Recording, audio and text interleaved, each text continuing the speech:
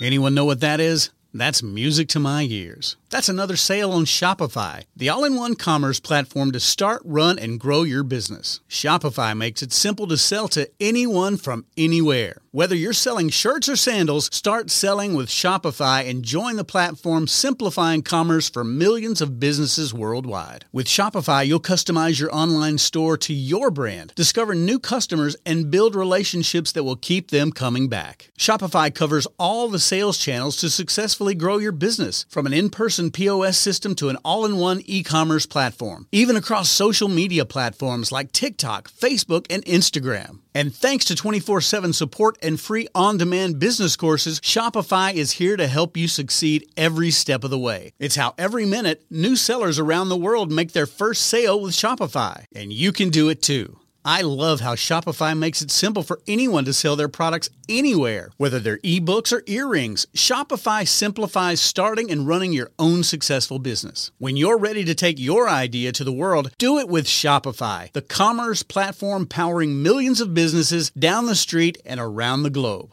Now it's your turn to try Shopify for free and start selling anywhere. So sign up for a free trial at shopify.com/C-Suite, all lowercase on C-Suite. Go to shopify.com/C-Suite, all lowercase on C-Suite to start selling online today. Shopify.com/C-Suite.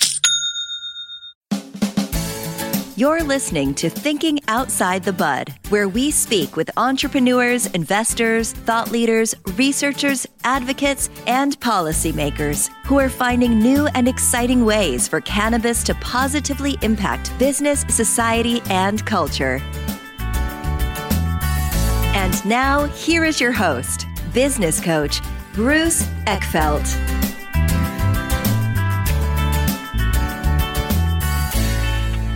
All right, welcome everyone. I'm Bruce Eckfeldt. I'm your host for Thinking Outside the Bud. We are here with Dr. Jordan Tischler. Welcome. Thank you for having me on. It's a pleasure. So a couple of things about Dr. Tischler, just some backgrounds. So cannabis specialist. So a lot of time in cannabis, originally in internal medicine, emergency room physician, really kind of looking at application of cannabis in the medical space. So that's what we're going to talk to today. Dr. Tischler, graduate of both Harvard College and Harvard Medical School, trained at Brigham and Women's Hospital. I want to say Brigham and Women's Hospital. It's quite a mouthful. Yeah, I know. And has spent a lot of time working with the underserved and actually a lot of our veterans as well. So I'm curious to hear about that. And has experience working with basically patients that have seen side effects, downsides of alcohol and drugs, and looking at cannabis as an alternative to that.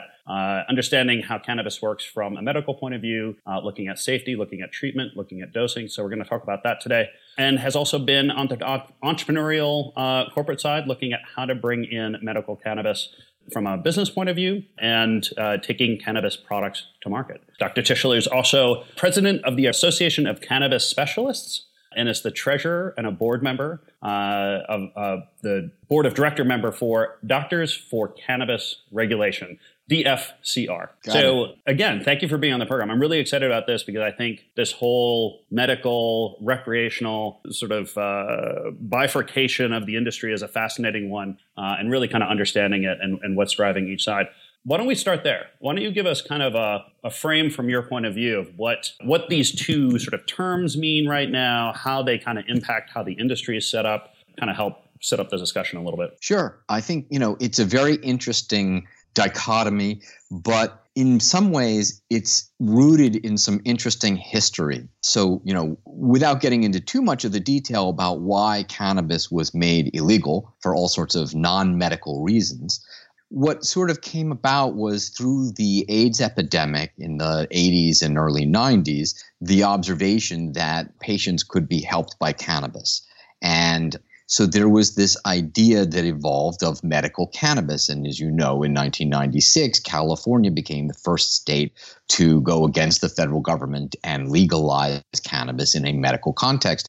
But they didn't really get into any of the sort of medical details. They just sort of said, look, if we're going to go against the feds, we're going to just kind of make it a very passive thing where the doctor's role will simply be to say yes or no, this is okay for you or good for you, I mean, technically what you're supposed to be saying is saying that the benefits likely outweigh the risks. And that's sort of the end of the doctor's involvement.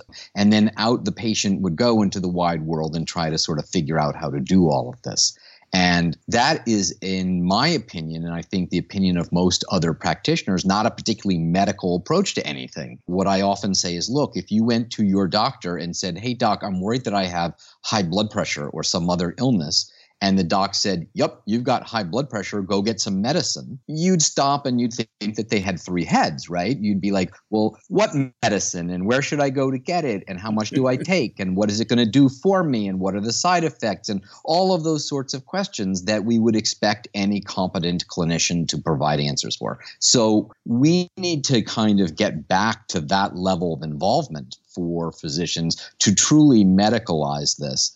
And there are a number of forces out there that are sort of arrayed against that idea because as a sort of initially, I think, unintended consequence of this medical stuff, we started to see people who might be more appropriately termed recreational users finding sort of minor maladies by which they could then qualify under the medical law to get their cannabis. And so it developed over time from being a treatment for some very, very seriously ill folks into this sort of wink, wink, nudge, nudge thing. I'll tell you a little story. Several years ago, I was walking the boardwalk at Venice Beach in California with my wife and young daughter, and a very attractive woman rollerbladed up to me wearing nothing other than the tiniest string bikini covered with pot leaves. And she said, do you want a medical card? I can get you one in 5 minutes. Yeah. And I'm just dumbfounded, right? Because I'm doing this, but seriously. And I'm standing there with my, 10-year-old daughter and thinking, really? This is medical? So, we need to get away from that sort of thing. And now that we've moved into an era where medical and recreational sort of coexist, at least in many states, there is a lot of money at play that's really trying to shift the focus to recreational and shift the idea that medical is medical into its being sort of a quasi-recreational thing, with this idea that you'll just, if you have a backache or whatever, go down to your local pot shop and somebody behind the counter will tell you what to do. But of course, they're really talking out of school, right? I mean, the guys behind the counter know about as much about medicine as your average Starbucks barista.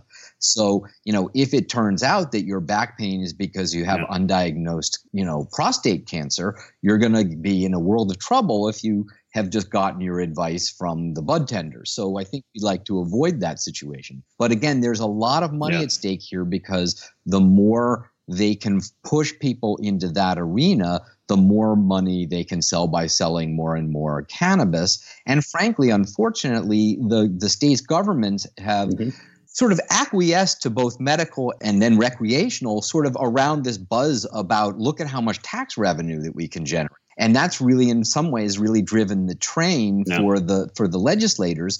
And the problem is then they want to make everybody a recreational patient because we don't tax people's medicine. But then that also means we're forcing or trying to encourage people into a market that isn't suited to their needs. Yeah, no, and I think that's good, because I think you're pointing out not just the differences, between the markets, but how they impact each other. And I think that's really the point here, is that it's how you define one market will really end up changing the forces. And I think the taxation is a really interesting point. It really frames it differently for legislature, for governments, for tax revenues.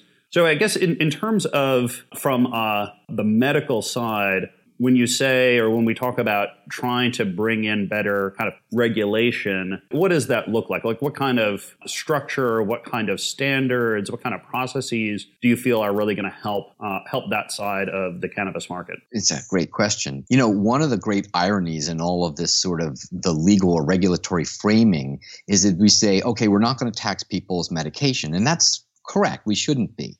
But the irony to me is that it's probably fairly meaningless in the long run, because at least my patients use very little cannabis, right? In fact, there's this concept that a patient needs more or higher potency cannabis, which in fact couldn't be further from the truth. My patients tend to use this stuff very cautiously and carefully and in very sparing amounts, and they get great benefit. It's the recreational users who want to use more and different and new and high doses. So they would be the ones who would save a significant amount of money if they were in the medical system, but then, of course, they shouldn't be in the medical system. So when we start to talk about what kinds of regulations would really make an impact, I think we need to really focus on safety, but that's across both markets, right? What we also really need to focus on, and I actually think this is across both markets as well, is this idea that the bud tenders really don't know medicine. So if you are going into a recreational shop and you want to have a discussion with the bud tender about the type of high that you're going to get or how you're going to get stoned over the weekend, or you want a particular flavor of edible, or all those sorts of things that are sort of about what recreational is about, which is, having fun. First of all, I don't have any problem with that. And I think that's a legitimate conversation with a bud tender. They know something about selling cannabis and what products might be enjoyable to you. But again, if you're going in there saying I have anxiety or I have depression or I have a backache or any of those sorts of things, I think we have to get to a point where the bud tenders know enough to know that they shouldn't be addressing those questions. And if you go into a CVS or where you are, a Duane Reade, and say to the cashier, what should I buy for my back pain? He or she is going to simply say, I can't answer that question. You need to talk to the pharmacist, because there are strict regulations around who can say what in a pharmacy. And the pharmacist is probably going to say to that question, you need to talk to your doctor, or you could try some Advil for a few days, but if not, then you should talk to your doctor. Because this system has evolved over the last 100 years in response to various problems and situations, so that we now have a tightly regulated and well-functioning system. And one of the odd things about the politics of all of this is that because the federal government resists the idea that cannabis is medicine, we've had to invent these sort of state-by-state systems that are reinventing the wheel and, frankly, aren't very far along with it, so they're not very good at it. The ideal, in my mind, would be to go back through this system that has been evolved carefully over the last 100 years and say, look, we don't need to reinvent this. We just need to change the politics of the situation. Yeah, and thus the kind of push for regulation, basically coming back to regulating and putting in place these practices and standards at a federal level so that we can actually have consistency. Absolutely. And this is a major focus for me at this point. And so, I guess the model, and I'm not sure it's a perfect analogy, but the one I use is kind of, fitness and working out and physiotherapy. I mean, there's if you just want to go to the gym and work out, you can kind of hire any trainer, that is fun and that you want to do things. But, if you've got a serious injury and you're looking at rehabilitation, you need to go through a very specific diagnosis, putting together a regime, working with someone who's actually a physiotherapist and knows, a lot more intricately what's going on with the body and how to recondition those parts in the right way and the right process. I think that's not a bad analogy. The other point is that, PT rehab people have a certain degree of training so that they really know what they're talking about, but they also know when they don't know. And so they work as a member of the team with your primary care doctor or your orthopedic doctor or all of the above, and this is where I think we need to get.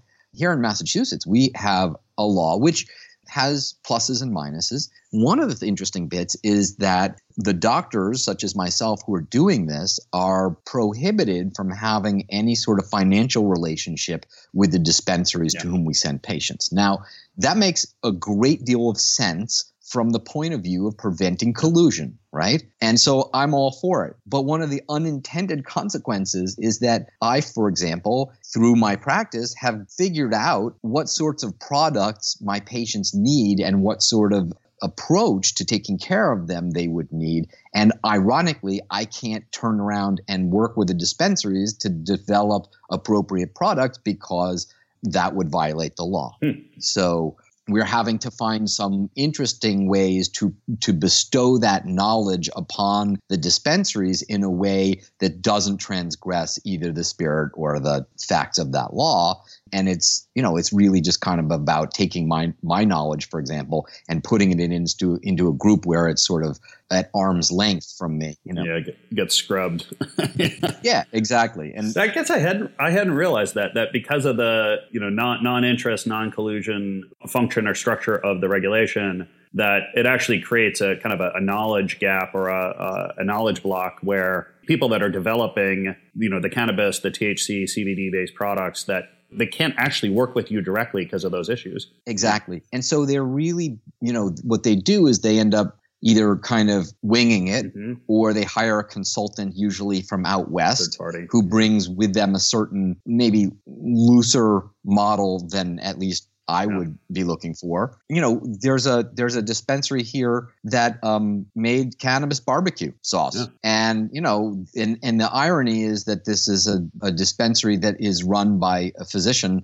And I said to her, what's up with that? And she said, oh, the guys in the kitchen were having some fun. And now I can understand that. But when I asked more specifically from the development people there, they said, look, we're polling our clients and asking them what they want. Well, that would make sense if you had a homogeneous group of patients. But when you have a group of folk who are a mixture of patients and, shall we say, recreational users who have a card, then you end up with kind of a mixed message, and you end up with developing products that are far more recreationally oriented than medically. And then when I, as the physician, would say to my patient, where do you live? Where's your local dispensary? And they say, oh, well, it's near that one. I'm like, well, you can't go there because they don't have the right kind of product for you. Yeah. There's another dispensary. I mean, the one I just mentioned with the barbecue sauce actually has some very good products. It's just that one is a weirdo.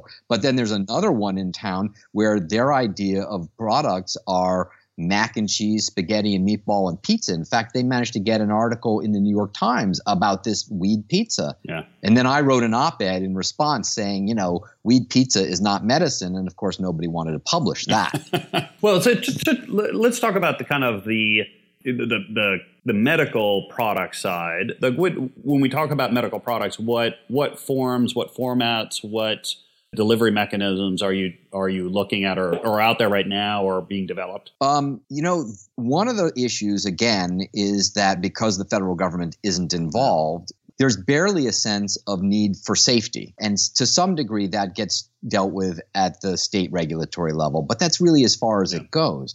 There's really no discussion about, two things. One is called bioavailability, right? Which is, if you take this medicine in some form, does it actually even get into your body? And a great example of that would be, topicals and patches, where in fact, generally speaking, they don't go through your skin at all. Okay. So they're a great placebo, but if you actually measure blood levels, you find there aren't any. So there's that issue. And then the larger issue, the sort of FDA level issue, is efficacy, right? Not only does it get into your body, but does it actually do something better than a placebo would do?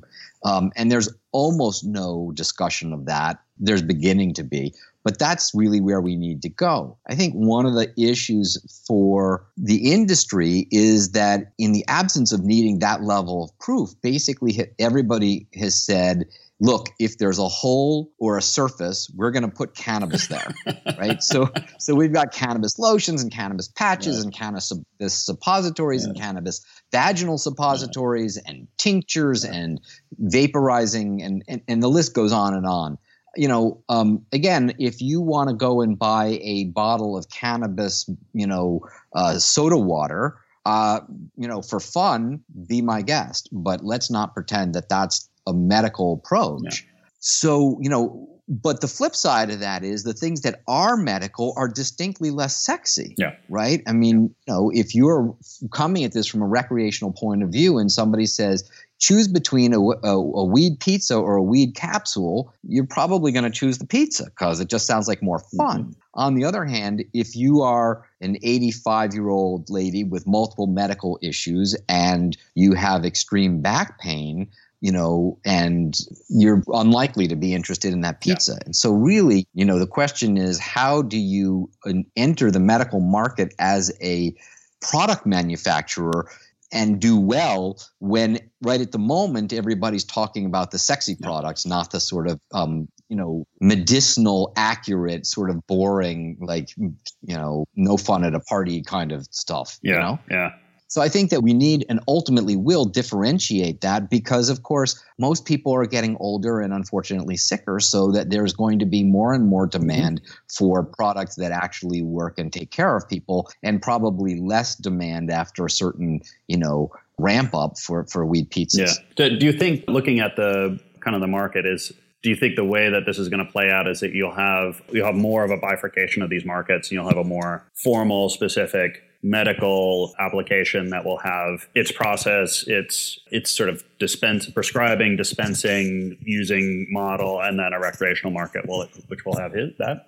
I think that's probably what will happen. I mean, if things go the way I want them to, that's what will happen. Yeah. I mean, ultimately, I think that whether the federal government in the near term decides to legalize for recreational purposes and make a unified national policy, or continue to sort of permit and otherwise ignore state by state legalization, I don't know. And, I think in the broadest sense, I would like to see it become a national policy, because I think national policies are a good thing. But in the shorter term, I think we need to get a national policy around medical that provides for that efficacy and the specifics. And basically, we need to have a prescribing system.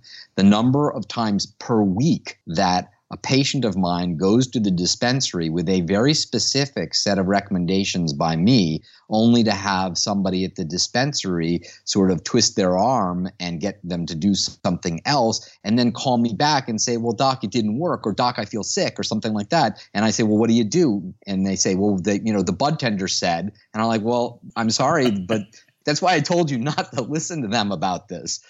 So, one of the things that's really interesting, and I only learned this when I got into this field, even after years in sort of medicine in the broader sense, is that I think that most people look at a prescription as a way of the doctor sort of manipulating them, right? The prescription, they think, is there to tell them how to do it. And to some degree, that's true. That is to say, it's a way of communicating, I want you to take one pill twice a day. But really, I think at the core of the development of the prescription model is really about trying to control the seller, right? Why is it that CVS or Duane Reade, when you go in for your blood pressure medicine, doesn't say, wink, wink, hey, would you like a side of Percocet with that? It's because they're not allowed to, not because they wouldn't want to sell you the Percocet, right? So the law and the prescribing system has really evolved to protect the patient against sort of predatory business practices. And again, because we're reinventing everything in the world of cannabis, we haven't gotten to the point where there's any ability to kind of hold the dispensaries responsible for doing the right thing, medically speaking. Yeah. We got to get there. Yeah. So I think, that's going to require the federal government to come back in and say, this is medicine, so we should be doing this right. Yeah. And so we have this situation. We've got these state by state kind of laws being passed.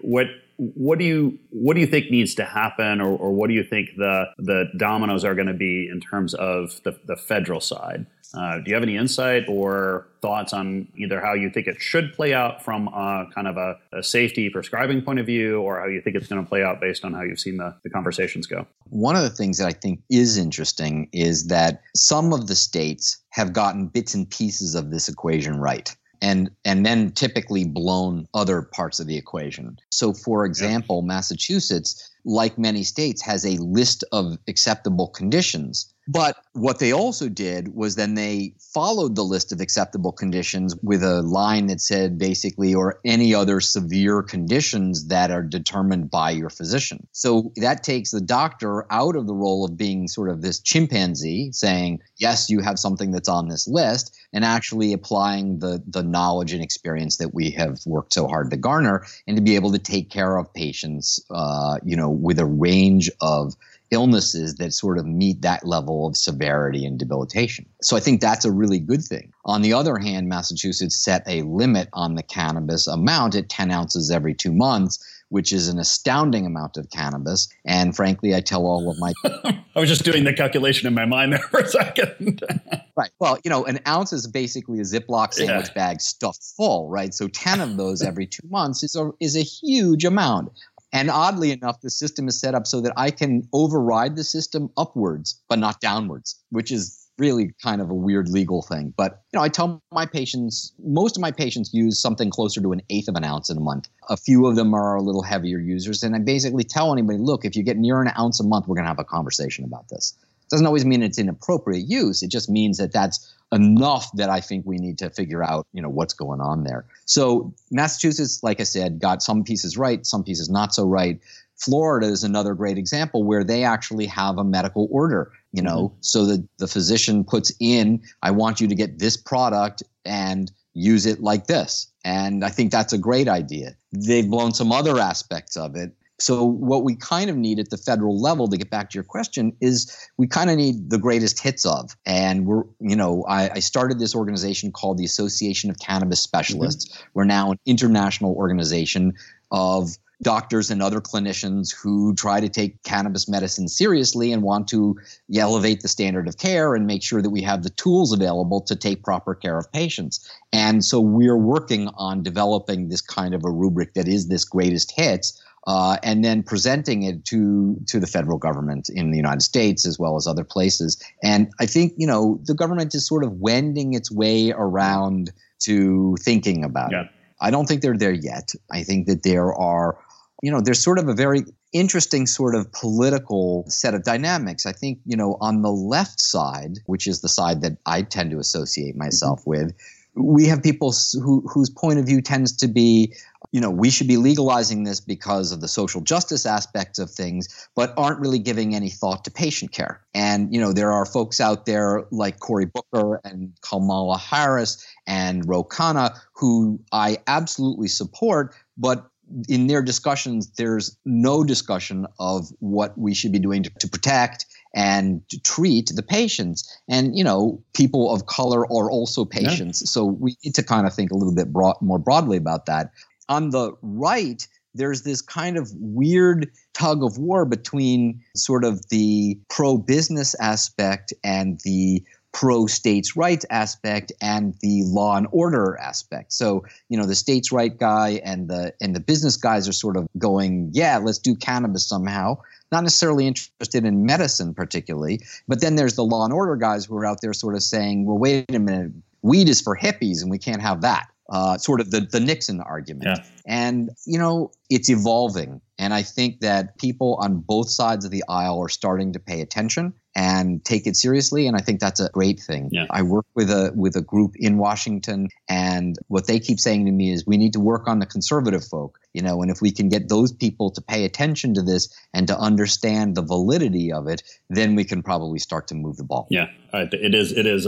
If I was from Boston, I would say it's a wicked problem, and that there's lots of different facets. I mean, I do think the more conversation, the more kind of getting the right people together to kind of figure out really what are the dynamics and how do we put smart kind of policies and process in place makes sense. This was great. We're hitting time here, so I think we learned a lot. I think this is really fascinating. If people have more information or want more information about either the Association of Cannabis Specialists or the Doctors for Cannabis Regulation, what's the best way to contact you, get a hold of you, learn more about some of the work you're doing with those organizations? Sure. So the Association of Cannabis Specialists is cannabis-specialist.org. And you can spell that with specialist with or without a terminal S there. It all works. So again, cannabis-specialist.org. Doctors for Cannabis Regulation, which is really an anti-prohibition group, not really focused on medical, but focused on social harms. They're at dfcr.org. And then anybody who's interested in getting in touch with me specifically around medical stuff can come through my website, which is inhalemd.com. And then you can actually, put in an email right there, and that lands right on my desk. Awesome. And I'll put all these links and the URLs and the email address in the show notes so people can get a hold of it there. Fantastic. Thank you. Jordan, this was a pleasure. Thank you so much for taking the time today. Thank you. My pleasure. You've been listening to Thinking Outside the Bud with business coach Bruce Eckfeldt. To find a full list of podcast episodes, download the tools and worksheets, and access other great content, visit the website at thinkingoutsidethebud.com. And don't forget to sign up for the free newsletter at thinkingoutsidethebud.com/newsletter.